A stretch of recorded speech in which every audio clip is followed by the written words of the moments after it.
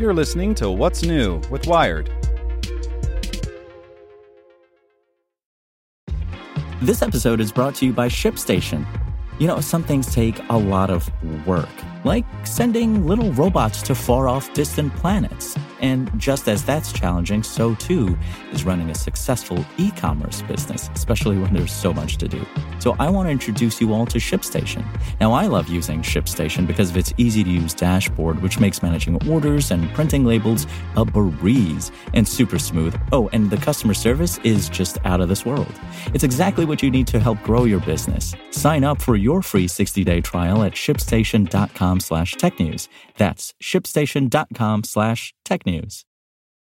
This podcast is supported by Tools and Weapons, the podcast hosted by Microsoft Vice Chair and President Brad Smith. Each episode features insight you won't find anywhere else from the center of the conversation surrounding emerging technologies like AI. Right now on the podcast, you can hear a special episode where Brad Smith lays out Microsoft's vision for a vibrant marketplace driving the new AI economy. To hear more, follow or subscribe to Tools and Weapons with Brad Smith wherever you get your podcasts.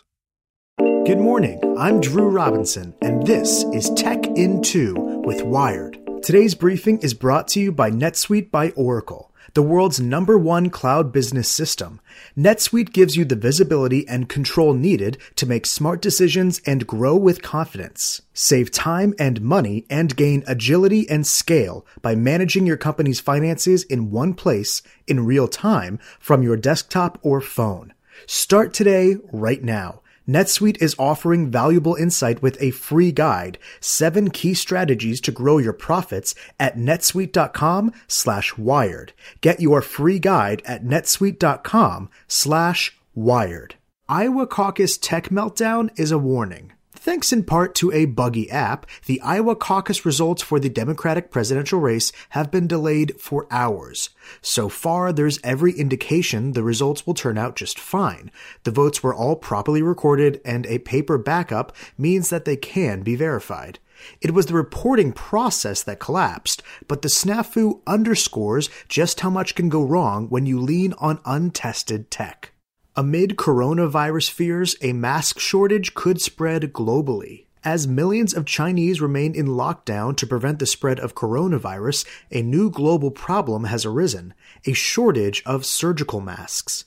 Chinese factories are churning out 20 million masks a day, but the Chinese Foreign Ministry says they're starting to run out. And that isn't just a problem for China. The US gets 95% of its surgical masks from overseas, and China is the world's largest supplier. The supply gap could lead to healthcare problems that go far beyond this particular outbreak. And now for today's fast fact.